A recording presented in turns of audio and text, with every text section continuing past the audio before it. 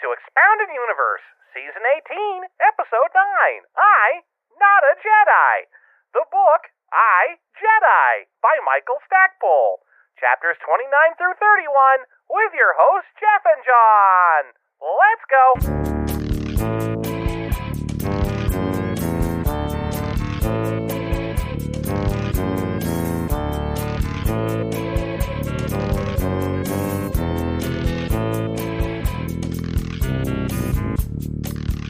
Hey everybody, welcome to Expounded Universe. It's the Star Wars novel discussion podcast where I, Jeff, talk a long time about weird old Star Wars books by myself. And joining me is John. Woohoo! Hey, how you doing? I'm doing great, doing a little dance. Right, doing a bunch of little dances over there. Yeah, just things that are great for a podcast. Doing kind of like a hustle beat too. You got that do thing going on. Yeah, man, over here where I am, Yeah. things are great.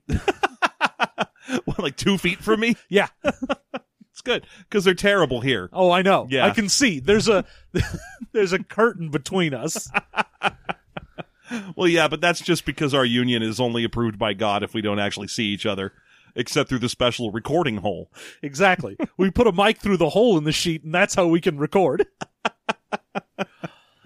Which joke is that? Are we doing Mormon sex or like eating those little birds that French people like, ortolan or whatever?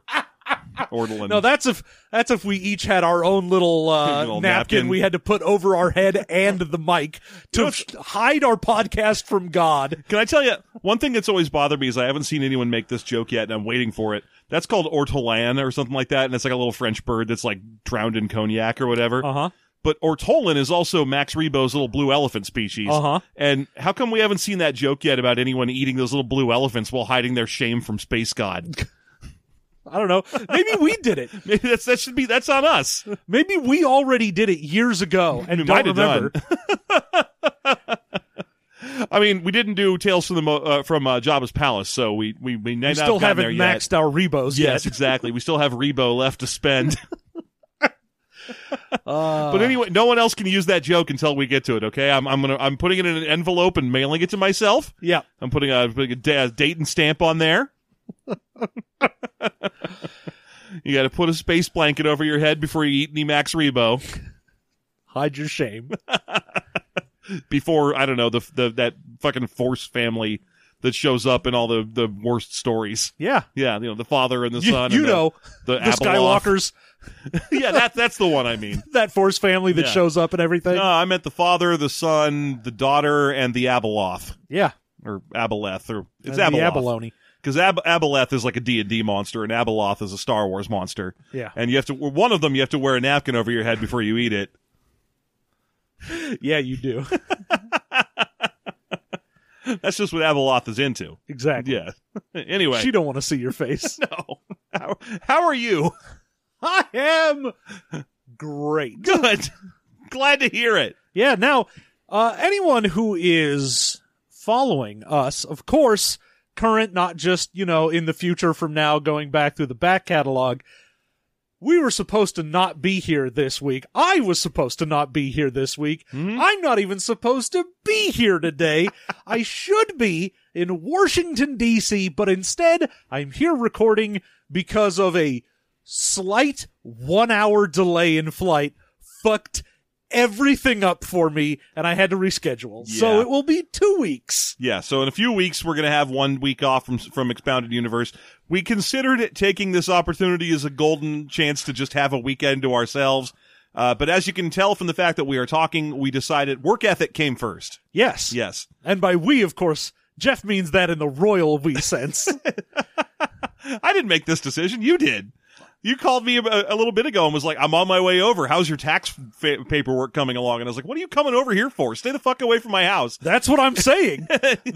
We decided to not do this is definitely Jeff's royal we. Oh, yeah. No, I was like, no. obviously, when you decide you're not sick, you have to go back to work. Yeah. Yeah, so that's fair. I didn't know what the plan was. I was all set to eat chili and do my taxes tonight.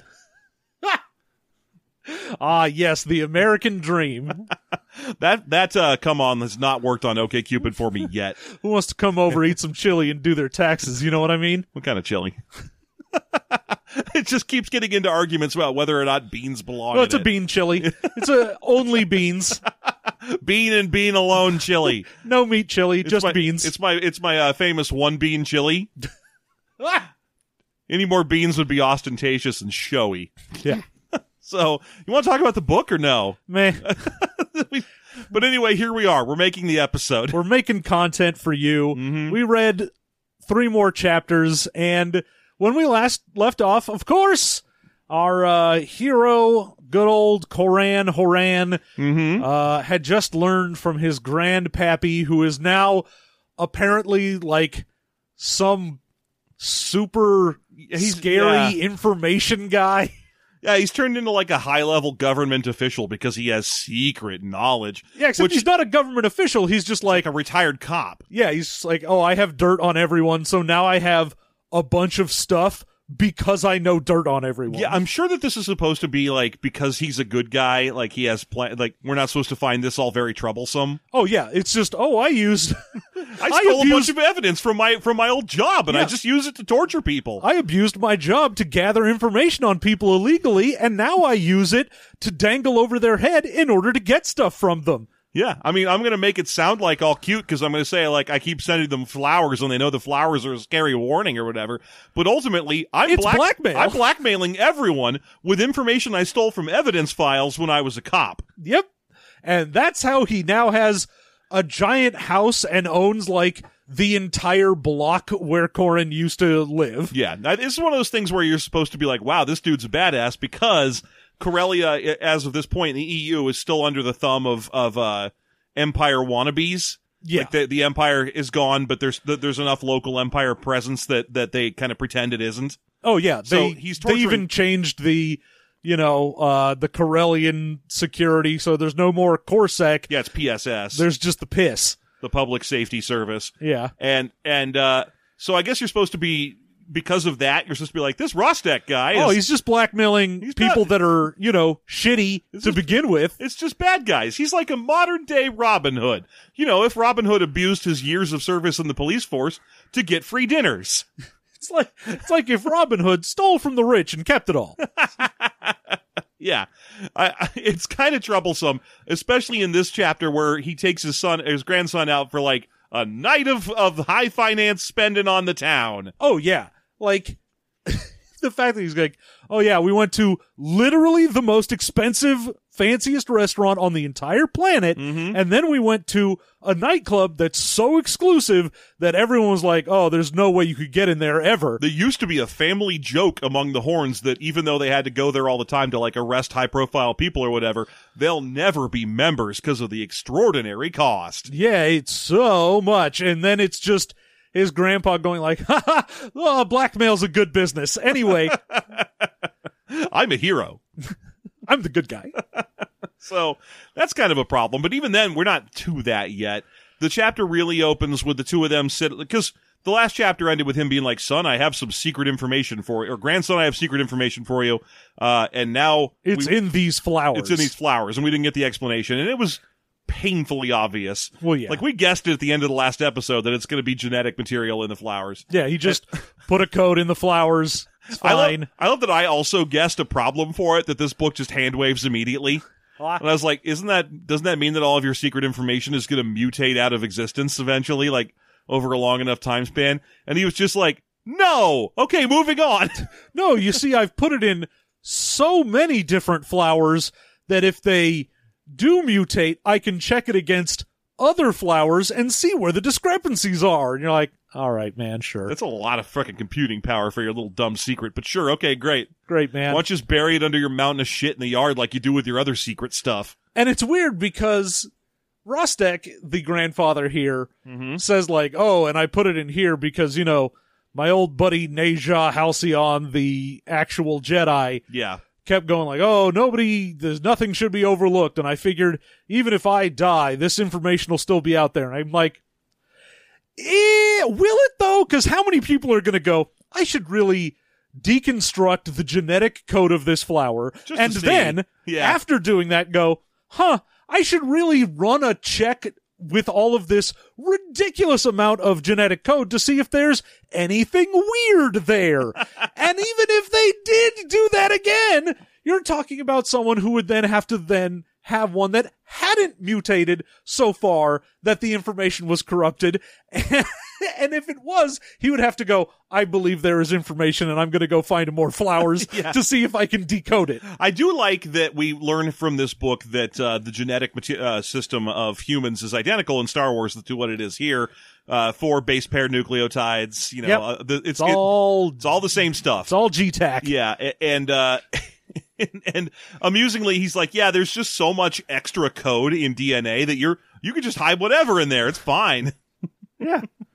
Which is probably true, but I would like it if one or two of the times he was like, I'm going to take this flower and then put, oh gosh, I have an insane amount of blackmail material stored in binary on flower DNA. This is going to be an absolutely impossibly gigantic amount of information. I sure hope it doesn't fuck with the flowers, and indeed it doesn't. They're pretty. Oh yeah, it's None of them interesting scream constantly. because he's like, oh, there's a bunch of code that is essentially superfluous. It doesn't actually get used for anything. It's just crap that's there. And he's like, and I just replaced that with this stuff. And I go, yeah, but it's still code. the same genetic code. Yeah. Even if it used to be just nothing and ignored, now you've put a whole bunch of new shit in there. Yeah, you still have little protein sequences running up and down the sides of that ladder, reading it and making and affecting changes on things.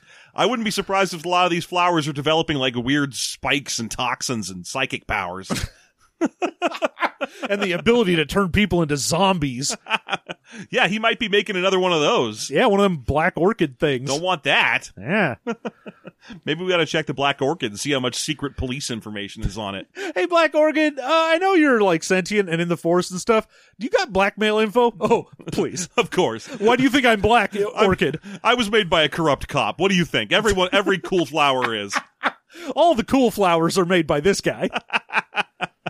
So, anyway, that's the conversation that they have more or less over like lunch, and also kind of checking in and Well, yeah, because they have lunch and all the people there can't know that this is Corran because he's still got a like arrest warrant out for him. yeah, so he's still Kieran Halcyon here. So they have to pretend that Kieran was a friend of Corran Horn's growing up, and so they all just refer to him in the third person and whatnot. Yes, but eventually he manages to get all of these random people out of the house, and He's like, I'm going to go dig in shit for a while. Anybody want to come with? And they're like, I'm good. Yeah. So it turns out we also established a few other things over the dinner conversation, notably that he knows a lot about Corran, that he's been using his many fingers in the information gathering game to follow up on him. So he's like, yeah, I know who you're married to, and that's hilarious. Well, yeah, because he's like, oh, man, you're going to be so pissed. I'm married to Mirax Tarek, Booster Tarek's daughter. And he's like, yeah, I know. Yeah. He's like, whatever. How? He's like, well, you see, you used to call me on my cell phone late at night to tell me girl problems. And then you stopped telling me girl problems, so I assume you found someone. And then rather than ask you about it, I went digging into your history. Ah, just what I would have done. Yes. Our whole family would. We're the worst. I just decided to go snooping around without your permission. But anyway, he does go like, look, if you like her and she likes you, then it doesn't matter if your parents hated each other or whatever. You're fine. Who gives a shit? You have my full grandfatherly blessing to plow that field. Look, I know you're great, and I'm sure whoever has tamed your heart is great too. Fuck whoever you want, I don't care. Fuck who you want and fuck who you like. as long as we're citing songs. As long as. Yeah.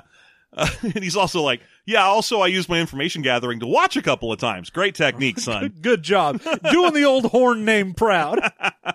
We're not called that for nothing. So, anyway, now it's finally time to go out and just discuss the mountain of shit in the yard. Yeah. It turns out there's a huge pile of bantha dung back there, which is weird. I feel like they really need to make up another elephant equivalent or cattle equivalent or something. Yeah. Because banthas are, I feel like they're just too ubiquitous in Star Wars EU stuff. They're like a Tatooine sand camel cow ox. They're not everywhere, and their shit seems like it'd be kind of expensive to export. Aren't they everywhere now? Even if they're not everywhere, why is everything using their dumb poop? Why isn't there a local Corellian species Why isn't this Solonian poop? Why isn't this just human poop? But anyway, it's just the same thing how every jacket in Star Wars is Rancor leather for some fucking reason. Oh, I know the reason, because you've heard of Rancors. Yes, exactly. Yeah. So they're like, I don't want to make up an entirely new thing and enter it into canon. I don't want to be like, yes, the Bullivons of this planet produce dung. Yeah, it's the poop and smutch. Poop and smudge? or Hardly its counterpart, Poopins. the Hardly Poopins. Damn it. But, like, you don't even need to do that. You can just say there's a big pile of shit in the yard. No one needs to know what animal it came out Yeah, of. there's a big pile of manure for fertilizer. Yeah. But it is very important we know that it is bantha and imported bantha dung. Mm-hmm. And he's like, yep, all right, right over there. I need you to move like 3 feet worth of bantha dung over to the side. I like the part where Corran, who is an incorrigible piece of shit. I gotta say, I don't like Corran Horn very much. I mean, I'm coming around to being like, this guy sucks. Is the point where he looks at his like 80-year-old grandfather leaning on the shovel that he also has, and he's like, hey, is that shovel for standing on or is it for fucking helping, Grandpa? yeah, he's like, hey man, something wrong with that shovel? And he's like, oh no, it works fine. Did you need one? Is yours broken? Because you can have this one. Yeah. He's your granddad. His granddad calls him out on the meter. He's like, yeah, this shovel works great. It worked perfect when I put all that shit there in the first place. I already did my work. Now, shovel. So he wants him to shovel that because there's yet more secret information he can have access to if only he gets through this mountain of poopy. Yeah, there's a little, signal jammer thing down there, and then a hidden trapdoor that leads down to a hidden basement underneath the poop mountain where he has the final remains, not the final remains, but the final effects of Nejah Halcyon, who I think is Corran Horn's actual grandfather. Yes. Yeah.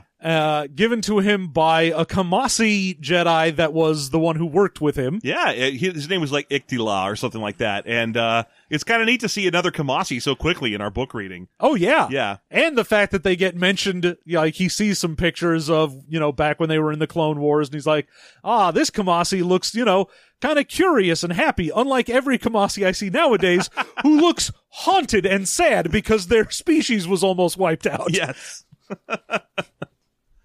Yeah, so it's neat to have a reference to the fact that the Kamasi species was blasted out just immediately post the Clone Wars. Yeah. But this Kamasi is still it was a friend of his real grandfather, Nejah. Yeah. And when Nejah died doing something, we have a little bit of a nebulous. We get one of these chapters. We find out. One of these chapters is the story, but even then, that story is still kind of nebulous.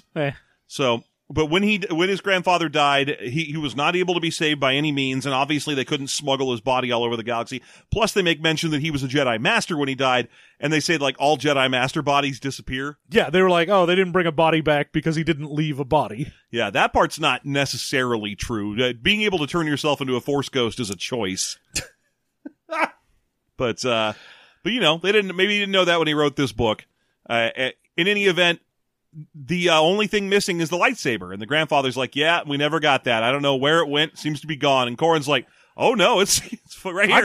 I got it. Here it is. It's doing great. I've been fucking around with it. Yeah. You want to hear me say silvery light 6 more times? Because I'm going to say it every time anyone even mentions this lightsaber. Hell yeah. Anyway, it goes into a little slot in this guy's personal effects that are there's like a shaving kit and some photos. Yeah, I do like that it wasn't. He didn't open this crate of, like, these are the final effects, and it wasn't like, here's a fucking, like, holocron that's got all the information on whatever. It was just, it was the crap he had. It's fucking robes, boots, he's got, like, some loose change. Yeah. It's just the shit he had on him when he died. And one thing that's nice is that it was all well stored. His grandfather preserved it so he didn't open up a box of moldering garbage that smelled like bantha shit. Yeah, he's just like, it's all in, like, little Ziploc bags. Yeah, so it's well stored. So he comes out and he's like, this is all very neat.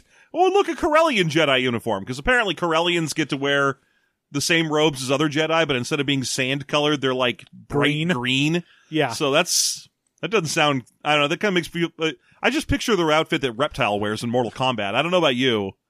I was just imagining all the Corellian Jedi were like, I'm the Joker, baby.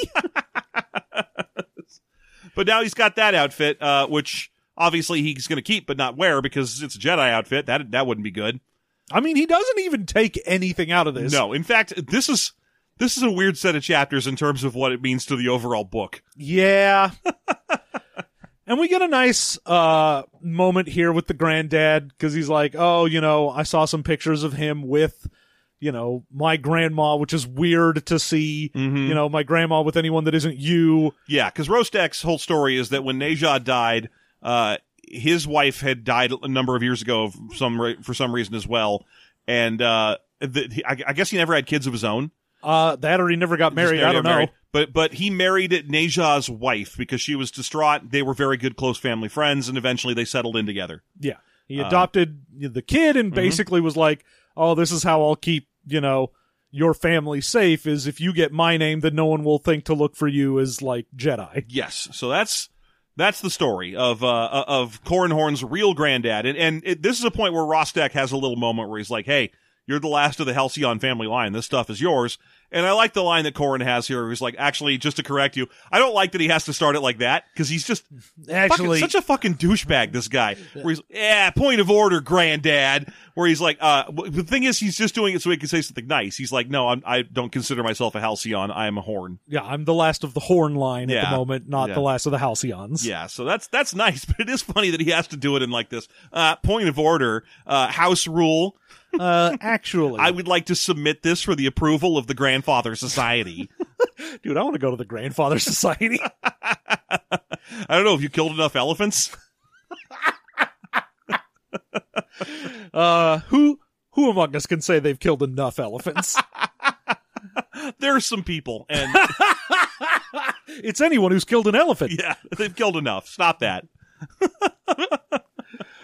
Okay, so anyway, at this point, they're like, great, well, let's all shovel all this shit back on top. There's like a thing on top of the shit mountain, or under the shit mountain. Yeah, the little signal jammer. Yeah, signal jammer. So they shovel all the shit back onto the shit mountain, and then it's time for them to go have a night on the town, and they go to the best restaurant where they serve things techno style, which, I assume means it comes with some sick beats. Well, really, no, it's tapas. It's cyber tapas. It's, we serve it to you so that the plate itself looks like art, and that the fucking utensils you use have little hollow projectors that can tell what's on your spoon or whatever, tell you what the flavor you're about to eat will be, and give you a little background on the food you're eating. And I'm like, man, that'd be so annoying. Yeah. If I was like, ooh, time to have some stew or whatever, and was like, this next bite you're gonna have, I'd be like, shut the fuck up. Let me just have some fucking stew. Then again, that's because you eat regular boring shit. Like, if it was to tell you, like, this tastes, you are about to eat a bite of some regular knockoff brownie that was not made in the restaurant, topped with a scoop of Kirkland vanilla ice cream. You are about to have some Costco cheesecake. You should have notes of cheesecake. It's going to have raspberry drizzle that came in the cheesecake package. So did the chef. Ooh, interesting note. Ooh. You are about to eat the 3 for $10.99 meal at Chili's again. You sad bastard. Why did I buy this spoon? I'm not near rich enough or blackmaily enough. I just love the idea that it also can tell you stories about the preparation. Yeah. Like, it's going to go into the whole, like, it was the summer and I was 26. Yes. Just one of those weird blog posts where it takes you an hour of eating your meal before it goes, anyway, so to make this meal. Now I wanted to be able to do that and also have it do it in styles of various authors. My mother is a fish, and this fish is a rare cut. Change mode, Charles Bukowski. I was drinking and fucking and smoking a cigarette, and I pounded this fish. This is going to taste slightly better than the shit splattered on the back of my balls. I woke up in my own vomit and thought, fish. Anyway, techno style sounds dumb as hell. In summation, it sounds like the exact kind of dumb bullshit that rich sci-fi people would enjoy. Yes. But they enjoyed a great deal, and there's a bit where Corran thinks the place must be so fancy that there's someone named Sioli Tinta that he keeps referencing, who must be super important because she apparently owns the Starliner lines around here as well. Yeah. I think they may have worked together in the past or something, but who knows? in any event, she's a local Is that bigwig. is that the person, the like debutante socialite that he was that might dating? it might be the woman he was dating before. God knows I'm not going to remember what we said 4 episodes ago. But he remembers that her son was a professional chef, and so he finds himself wondering if he's working in that restaurant because of how fancy it is. He's like, hey, she was super fancy. Her son must be super fancy, and this place is super fancy. Yeah, and it's not that they hire the best chefs, just the richest chefs. Yeah, so they probably have Chid Tinta, his daughter, or her son. Anyway, after they eat their techno-style tapas, the system is down, so they decide to go to the fanciest nightclub in Corellia. Yeah, on top the of Space Needle. It's basically the Space Needle. It's a giant...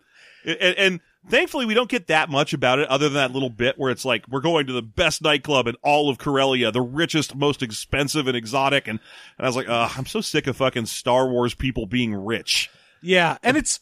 You know, when I heard nightclub, I was like, what, you're going to a fucking nightclub with your grandpa? And I was like, oh no, it's a nightclub in that it's like, you go up there and everyone is sitting around having snifters of brandy in, you know, a very slightly lit area. It's one of those fucking Sherlock Holmes clubs where you're not allowed to talk and you're just sitting in there reading the newspaper. People are all just sitting around on the finest of pillows and being like, yes, more opium. Yes, please, more opium. And you're selling that to like a woman wearing nothing but like a domino mask. Yeah. And she's like, your wish is my commando master. And you're like, this place is creepy. But then again, Oh, so are old rich rich people. Oh, this is a place old rich people want to be. Ew. Yeah, I hate this. Oh. There's so many things on the menu that are clearly parts of orphans.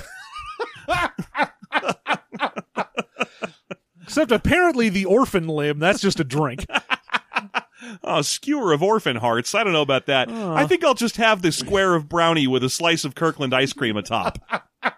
It's the same in every restaurant. It's always the same. So, at this point, we get a little line about how this is the first time where Corran has ever felt like he connects with his grandfather as an adult to another adult, as they have conversations about everything except the death of the Halhorn, the guy between them. Yeah, his dad. His dad. We don't. They're like both too raw about that still. Well, that's what it was beforehand, because they're actually able to talk about his dad now. Yeah, because he's like, you know, growing up, it was a kid to an adult, and then I got into the Force, and it was basically just 2 police officers, so it was very professional. Yeah. And then even when I did grow up, I had to send like coded messages in, and we barely talked. Yeah. It's like, this is the first time since ever that I've been able to just talk to my grandfather as another like adult to an adult. And I really want to hear that conversation. They're all like, can you believe he got murked by a big skink in a 6 sizes too small flight suit? What a loser. what a dingus. That's got to be the first person in Star Wars history that Bosk actually got. I do also really love in this that Corran takes this time, having now been to the 2 fanciest places and in the entire planet that you can go to, and he's like, now I feel comfortable. You know, I wasn't comfortable in the jungles, and I wasn't comfortable on Coruscant, but here in a regular old city, that's where I shine. I'm like, yes, here in a regular city, in the very most expensive places you can be, now you feel comfortable. Yeah. Sandwiched between a Rockefeller and a vaguely related Rockefeller. Yeah, I'm sure you're very happy. But anyway, he has a fine night on the town with his granddad indeed. Indeed. And then the 2 of them go back to the big house, and it's time for kind of a big dream sequence. Yep. We get to, I mean, assuming this is all true, because, you know, he's got Force powers, so probably, but he gets a dream about what happened to his granddad and what was going on, and apparently him and 2 other Jedi confronted some dark Jedi, some Sith. I think they're good guy Jedi that recently turned in some way. Yeah, because it sounds like they're like, oh, hey, you used to be Jedi, but you're turning to the dark side. Please don't. Yes, and I think this is supposed to have happened immediately after the Clone Wars, because again, Neja survived the Clone Wars. So apparently, in the EU storyline, rather than the end of the Clone Wars being Order 66 and Vader kills everybody, there were still a bunch of Jedi around and they like thinned themselves out somehow. Yeah, I mean, I assume there was still the order to go kill all the Jedi, but this is supposed to be like instead of this happened during the tail end of the Clone Wars, the death of everyone, it was like Clone Wars ends, very brief period, like a couple months where you could fuck around and then everyone died. Okay, I guess that's fair, but yeah. The other thing he can't do, he remembers his friend Itzkala or whatever, the Kamasi. But there's another person there, only referred to as the Jedi General. Yeah, general. And we don't know his name. My guess is it's Kenobi, because we're not mentioning him, and that guy was a general. But we're not mentioning him as being, currently in a big suit of armor, so it's not Anakin. Oh, yeah, it might not be him then. It might be Impadagios Brand, for all we know. Who knows? But in any event, we don't know who that is, but we do know his Kamasi friend. And then they're all standing on a big field somewhere, facing down 3 more Jedi who also have a leader and a person who's perfect to fight Itzkala and a perfect person to fight Nija Halcyon. Yeah. And they're going to square off. And it's a 3v3. It's a 3v3, but the only person we're really focusing on, they have a quick conversation. Basically, the bad guys are like, look, we're offering you power in a situation where it's available to grab. We're going to give you freedom from your woes. And the good guys respond with like, yeah, we are also offering you freedom. Just stop doing what you're doing and everything will be fine. Yeah, we offer you freedom from your fear because that's the path of the Jedi. And they're like, or how about fuck you and let's fight. Yeah, we'll murder you. And that leads to the only fight of the 3 fights that matter, which is Nija versus an Anzadi. We haven't seen one of those in a while. A soup guy. We get a fucking soup guy with his little nose goblins. Yeah, I don't remember his name. It was like, we get it. It's like Tyrus or it was a pretty regular name.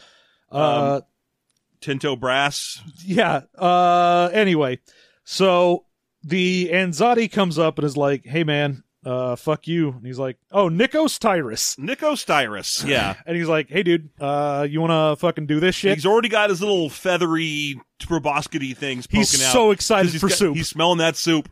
He's at the soup plantation and he can smell that 1 bean chili. Single bean. And he's hoping today's the lucky day. When he gets the bean. When he can get that bean. It's hard to find the bean in the chili, but oh boy, if you find it. Flick it. Flick that bean. So, and part of what tells us that this guy is a recently minted bad Jedi is that he ignites a blue lightsaber. Yes, none of these guys are like, we are Sith, and we've got the red saber, and we're all part of whatever. Yeah. They're just like, nah, man, we just fell. Yeah, it's just Jedi v. Jedi fight. And Nija has his own lightsaber, which is another excuse to describe it as casting a silvery light. Yep, he's got his lightsaber, the silver one, so hooray. So the 2 of them fight, and it turns out that Nija is just no match for this dude, Nikos Tyrus. They kind of swipe at each other for a while, and then Tyrus just sort of jumps away and goes, I have telekinetic power. Good telekinesis, where I know that your family line, because Lord knows you guys, all of you, mention it every chance you get, aren't good at telekinesis. Yeah, I know that just Corellian Jedi in general aren't good at this, and you're wearing the Corellian Jedi outfit, and letting everyone know that you're bad at this. And you're a Halcyon, and Halcyons in particular have no telekinetic skills. So he is just like, all right, I'm going to punch you in the chest with TK, I'm going to huck a rock at your dome. Literally gets him with a rock to the dome and knocks him down. Yeah, and he manages to deflect a couple of the rocks coming in, but it's one of those things where he's like, no, dude, you suck at this. Yeah. And eventually gets knocked by the rock to his head such that he falls down and loses his lightsaber. He should have used the special power that all Halcyon Jedi have. It absorbed the energy of the rock. Rock energy. I mean, a thrown rock has kinetic energy. Absorb that. Nah.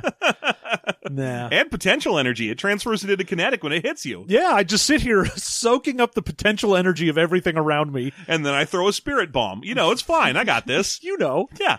But no, he gets beamed with a rock, and then Nikos comes on over, and he's like, all right, well, I guess that's the end of you then, and stabs him through the heart. Yes. He dives for his lightsaber, does good old Neja. Yeah. But even as he gets hold of it, he gets stabbed and just absolutely fucked, because it's through his heart, cuts through his spine, and in the final moment, he's like, oh yeah, I do have one dumb trick. I'm going to absorb the energy of your lightsaber. So he absorbs the energy of Nikos's blue saber. He just, while it's still in him, smoking out the contents of his chest, he starts pulling the energy into himself, keeping himself alive with the Force, and uses the energy from the lightsaber, which shuts off, causing Nikos to do the whole, like, looking at it thing. The fuck? What? Huh?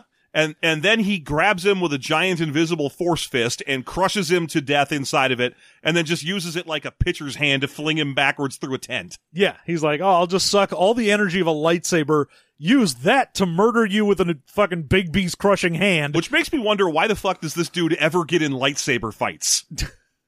Like, just stab yourself with your lightsaber, but absorb the energy before you stab yourself. You know, just go light it up, go grab the energy out of it, and then just crush your enemies. Oh, yeah. Why wait until why wait until you're dying? You'd think he'd basically just have a shock collar. Yes. And be like, all right, and turn on, continually absorb all the energy from this, and destroy a dude. Yeah. I don't know why he gets in lightsaber fights. It's pointless.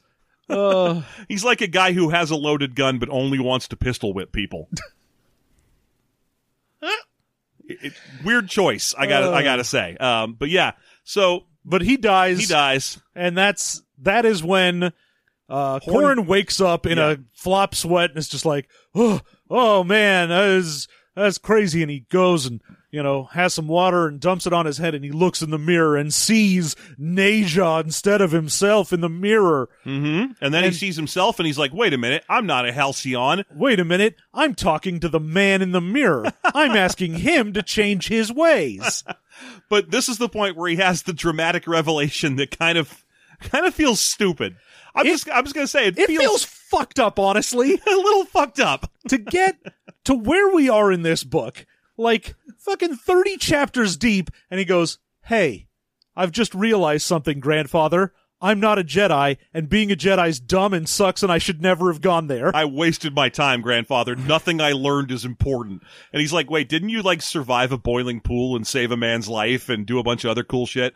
Weren't you instrumental in killing one of the most evil things that existed for, the past 4,000 years? Yeah, what I learned could help save the galaxy, but not my wife. And so instead I'll use all of the teachings of being a Horn, and I'm just gonna go infiltrate the Invids like I should have done months ago instead of fucking around on Jedi planet like an asshole. That's right, Kevin J. Anderson, you fucked up. I've been wasting my fucking time, he says to his grandfather, who tries at least to be like, no, you haven't. That's dumb. No. Especially because the literal next chapter is Horn getting in a Force fight again and using the Force to win the fight. For him to be like, I've been wasting my dumb time. I should have just been using X-Wings and detective skills. I'm no Jedi, and I'm never going to be a Jedi. Not a Jedi. So dumb. But yeah, he gets this realization in the middle of the night to himself, and then the next day he tells it to his grandfather. He's like, I've been wasting my time. And his grandfather's like, no, that's dumb. And he's like, no, but I think it is. Fuck you, Granddad. Agree to disagree. I could have been like you said, I've been learning to save the galaxy, but I need to save my wife. And you're like, I feel like you might want to learn how to save both if you have the capacity, Yeah, I mean, if it's not going to be like an either or, maybe, it's fine that you have both now. Yeah. Plus, I'm sure you're going to get called on to do some galaxy saving later. Maybe this dude is important during the Yuuzhan Vong crisis. I don't know. Maybe his wife gets inconvenienced in some way during that time. Maybe. Inconvenienced. I mean, this time it's a horrible kidnapping and it's not great. But clearly, I feel like he might I should go fight the Yuuzhan Vong, but my wife does need me to yell at a Panera employee with her, so... I'm torn between two different worlds, Luke. I don't know what to do. I'm not a real Jedi. But I am a real worm. I just have this family legacy and lightsaber and Force skills, but I'm not a Jedi. Yeah. This chapter where he just wakes up and decides, fuck that, everything from the last half of this book was dumb and pointless. I'm like, you know what? Then why did you fucking put it there? If you wanted to tell a story about Corrin Horn being a, detective to find his wife, then just tell that. I didn't need 30 chapters of a recap of someone else's book. Much as we have said, I appreciate this ties into the EU more at whole. It's like neat. we get, Yeah. some references to stuff, whereas things like Crystal Star are so standalone that you're like, nothing here mattered before or after. Yeah, you never hear anything about the Idonians or whatever they're called again, those four-armed werewolf people. You'd never hear about them ever again. Yeah. And whereas this was more tied in, and we're like, that's nice, but don't just do all that and go, and it stinks. So with that kind of letting the air out of the balloon revelation, he tells his granddad what his new plan is. No force crap at all. I'm going to use a falsified ID to ingratiate myself into the Invid pirate organization and find my wife using old-fashioned flatfoot detective work. Great. And his grandfather's like, okay, man. That seems Sure. dumb. But whatever you want to do. Whatever you got to do, man. So his grandfather gets him a new identity. So not only have we spent the whole book being like Kieran Halcyon, I mean Corin Horn, now we have to do it again with another name. Yeah. Now he has to be some not quite con, like he had, the whole thing is he's like, oh, you had... He's a Corellian ex-con. Yeah, he's like, you had some trouble in your past, but not enough that you should be in jail. Mm-hmm. And he is Genos Idanian. Mm-hmm. Genos Idanian, which I think means he might be Armenian? But anyway, no, Genos Idanian, who is used to serve with the Rebellion, which makes him a Corellian ex-con. Yes. But he's done his time, and now he's like a used starship dealer, which makes him a very, very wealthy ex-con. Yeah, and, well, wealthy to a point, because part of his backstory is also supposed to be that he has a chip on his shoulder that actual wealthy, like, other dealers undercut him and fuck him over, so he's like, oh, I want to be wealthy enough that it makes sense that I'm on this Starliner, not wealthy enough that I would be just a straight-up target, and I want it to be that I've got a dodgy enough background that people would consider me to be a pirate, and I've got enough of a chip on my shoulder that I would betray where I'm from. Yes. So they pick a good choice. He's a person who disappeared about 20 years ago, so he really existed. And they just filled in the gaps with stuff. Yep. So he's absolutely assured that this is the right thing to do. And that's his new identity going forward. But he is rich enough that, like, when he's on the shuttle that he's on to get to the Starliner that he needs to get to where the Errant Venture is, like, a waitress comes, or stewardess comes over and is like, hey, you're super wealthy. We detected a platinum an ultraviolet stamp on your card. Yeah, you're ultraviolet, which means you can get places that other operators can't. Praise be to the glorious computer. Ultraviolet being the sci-fi equivalent of, like, the platinum credit card is never not amusing to me, and it makes me wonder how long it's going to be before we see Chase Ultraviolet. Oh, I'm sure it's coming. I'm sure it already exists, and you and I are just not rich enough to know about it. There's no way. Like, look, you barely get to know that platinum exists, okay? It has the opposite of a limit. You have to spend $400,000 a day. Chase Ultraviolet with a minimum limit. If you ain't spending, you're fucked. Yep. So anyway, he's on a little shuttle now. That's the new chapter. Yeah, he's going to go from this shuttle to another shuttle, and all the shuttles are named the Tinta because of the owner of the company, and then something to do with colors. Yeah, the Tinta Rainbow, and they're on the Tinta palette right now. Yeah, and that's a little shuttle that's going to take them to the Tinta Rainbow, which is the luxury Starliner that will take them where they're actually going. Yeah, and he is next to a chatty little guy, Sparvy Keat or something. It's Keevy Spart. Keevy Spart. I need you to know that as I was reading this chapter, and I got down to the point where he's like, "Oh, I'm talking to this guy next to me, and he's this excitable little engineer." Yes, and he's like, "And what's your name?" "I'm Keevy Spart." I closed the book.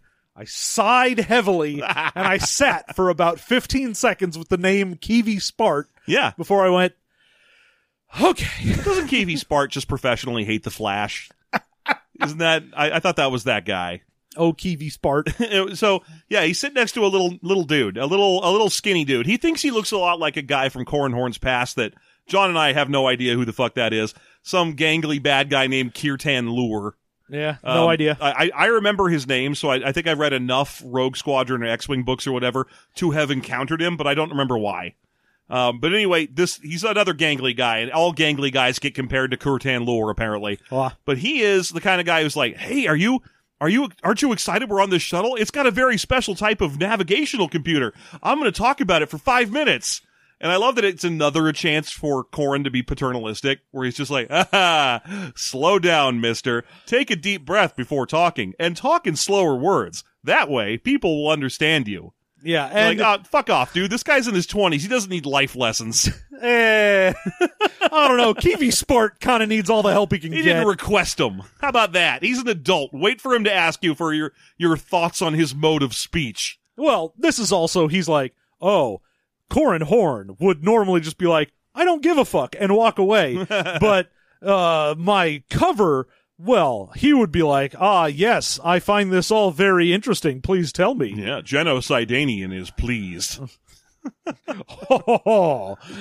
And I please where I go.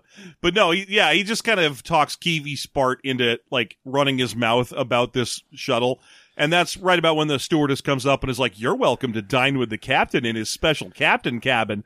And I'm like, I feel like if I was on the shuttle to the real ship and I was offered permission to go eat with the captain, I'd be like, nah, I'm good. I don't want to eat a hot dog in the 10-minute flight between here and the real ship. Thank you. I'm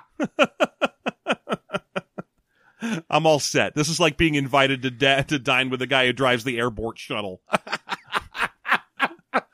No, I think, see, the way I was reading it is this is one regular cruise liner that he is on. Oh, and it's just going to go to and then it's going to a different one. That might be true. But even then, it's like they're supposed to be able to look out the window and see the other ship they're going to be boarding.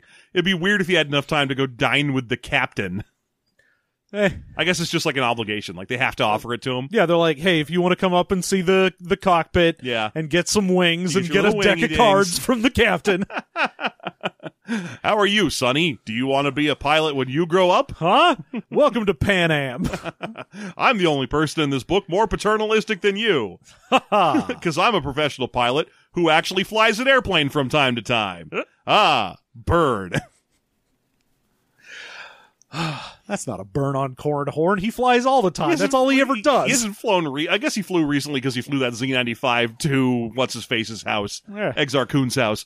Anyway, it's now time for some action. We finally got some action. It's been forever. Yeah, we had several chapters of just hanging out at Grandpa's, and now, oh no, Star Destroyer and a bunch of other Imperial ships are appearing off the bow, which shouldn't really be all that big of a scary proposition, given that we are still in semi-imperial space. Well, it isn't. I mean, when fucking Kiwi Spart sees it, he's like, there's a Star Destroyer out there. Neat. Yeah. Like, he doesn't seem to give a shit. Yeah. And then they get boarded. Yeah. And then they're like, hey, motherfuckers, we're the goddamn Invids and we're here to take all your money and shit. And I'm like, wait, have the Invids been operating out of Corellian interior, like in the Corellian solar system? I mean, I'm sure they go wherever the fuck they want. I don't feel like they go wherever the fuck they want. I feel they go wherever the fuck big militaries aren't. No, I feel like they go wherever the fuck big money is. I guess that's fair. There's that. But also, like, I mean, because their whole point is Corellia might be safe harbor because it's still Imperial sympathizers. Well, the whole point of them is we go wherever there's money and we take shit and leave before anyone can get there, and we have a psychic dude to let us know that it's fine. Yeah, I guess that's fair. That's fair. I would worry that they would want to stick to mostly raiding like pirate hideouts and smuggling rings and so on. No, because everything they hit is like luxury liner shit coming from rich planets. But not like in the fucking dock. Like that's the difference to me is like wait till it gets out in the ocean or the space ocean and then hit it. Once it's out in the space ocean, it's going into fucking warp. Yeah, I know, but they have Imperial ships, which means they probably have interdictor cruisers. Nah, they don't. So anyway, a couple of pirates, like it's two pirates raid this thing. A couple of guys show up and they're like, hey, there's only like 5 people on this space Amtrak. So. Oh, and by the way, because this book does a lot of setup, knockdown, don't forget that a rich lady had a hard time stuffing her bag into an overhead locker. Yeah. And her name was Kuwati I don't know why we got a name for her. No, her species was Kuwati. She was a Kuwati. Yeah. Okay. So anyway, this Kuwati lady has a hard time getting this bag up into the thing. And so just keep that in mind because it's part of the cavalcade of fight times. Part of it. Yeah. So basically, as in his role as Genocidanian, he's like, I don't want any trouble. So, hey, hands up. Yeah, you guys can have whatever you want. And you guys are in charge. And he's like, I am in fucking charge. Now, everybody give me all your jewelry or whatever, and it's going to be fine. And Horn starts sending out his fucking sphere of influence. I hate saying that. His sphere of responsibility. I hate that saying that even more. His sphere of influence sounds less douchey. Yeah, no, he puts out his sphere of responsibility and is like, oh boy, I sure would love to be able to calm everyone down or tell these pirates to go to sleep or whatever, but I guess I can't do that now for some reason. And also he then goes, oh shit. Spart's gonna do something. Kiwi Spart, who, you know, we had been talking, let him know, like, oh, I always wanted to join the rebellion and be a pilot, but when I tried, they were like, no, you're Kiwi Spart. Obviously, you're not good enough to be a pilot. And then I decided, fine, I'll go be an engineer to fix planes. And then it turns out what I'm actually good at is navigation for starships. So I did that. Yeah, but anyway, he's playing to kind of try and bum rush the larger of the two thugs. Yeah, he wants to play hero, and he's like, ooh, now's my chance. And Horn's like, he's going to bounce off that guy and then get cut up with his vibro knife for fun. Because Kiwi Spart looks exactly like you would imagine a dude named Kiwi Spart looks like. Yeah, he's a gangly little dude. So Horn, in that case, is like, well, now I can't let this happen. So he calls the attention of the main pirate with a gun and basically challenges him to a duel. He's like, hey, dickweed. Fight me. Fuck you. Fight me IRL, bro. He's come over here if you want an ass kicking. The fuck did you just say to me? And then he's like, all right, I'm going to project into his head the idea that he has already lifted a gun and pointed it at me. And then I'm going to project that I have a holdout blaster that I slip into my hand and he has to shoot quick or else I'm going to shoot him. But in reality, he's only got his hand on his holstered gun. Mm-hmm. So when he has to fire quickly to get, Idanian before he can shoot him, he ends up just shooting himself in the leg. With his blaster set to kill, so he puts 3 full-on burn blaster bolts into his thigh, probably ruining his leg for life. I mean, given where a holster normally sits, I'm sure he mostly just burned the outside of his leg. Maybe. Well, who knows? It says he puts 3 blaster bolts into his thigh, which maybe he just puts some burns on himself. But he's out of the fight, so presumably it's he goes down. He's down. And the other guy goes to check on him, and that was the guy that Spart was going to go head rush. And this leads to one of my favorite things we see in these Star Wars novels, the old, I can't do this, but here I go doing it anyway, where he's like, well, my again, I gotta mention, us Halcyons, no good at the telekinesis, can barely move anything. But you know what we can do? We can definitely move the latches on overhead cargo compartments. Well, look, this latch was straining already to hold this over full compartment, so it barely needs a nudge to get knocked loose. Also, it's really small. And when he says it's really small, I was like, fuck you. The one first lesson Yoda taught Luke was that size wasn't important to moving shit. Huh? You tell me that he didn't work that into day 1 of his Jedi curriculum at the temple? Look, this little green guy only taught me like 3 fucking things, so I'm gonna drill those into you. Yeah, except they did. We know they did because it was in the book we read. I know. But for the moment where he drops that line where he's like, well, it was really small, and I'm like, you know better. Yeah, but he also sucks at it, so whatever. Yeah. But he flicks it open and the heavy luggage falls out and bonks this guy, which I feel like this dude's supposed to be the big heavy muscle bruiser.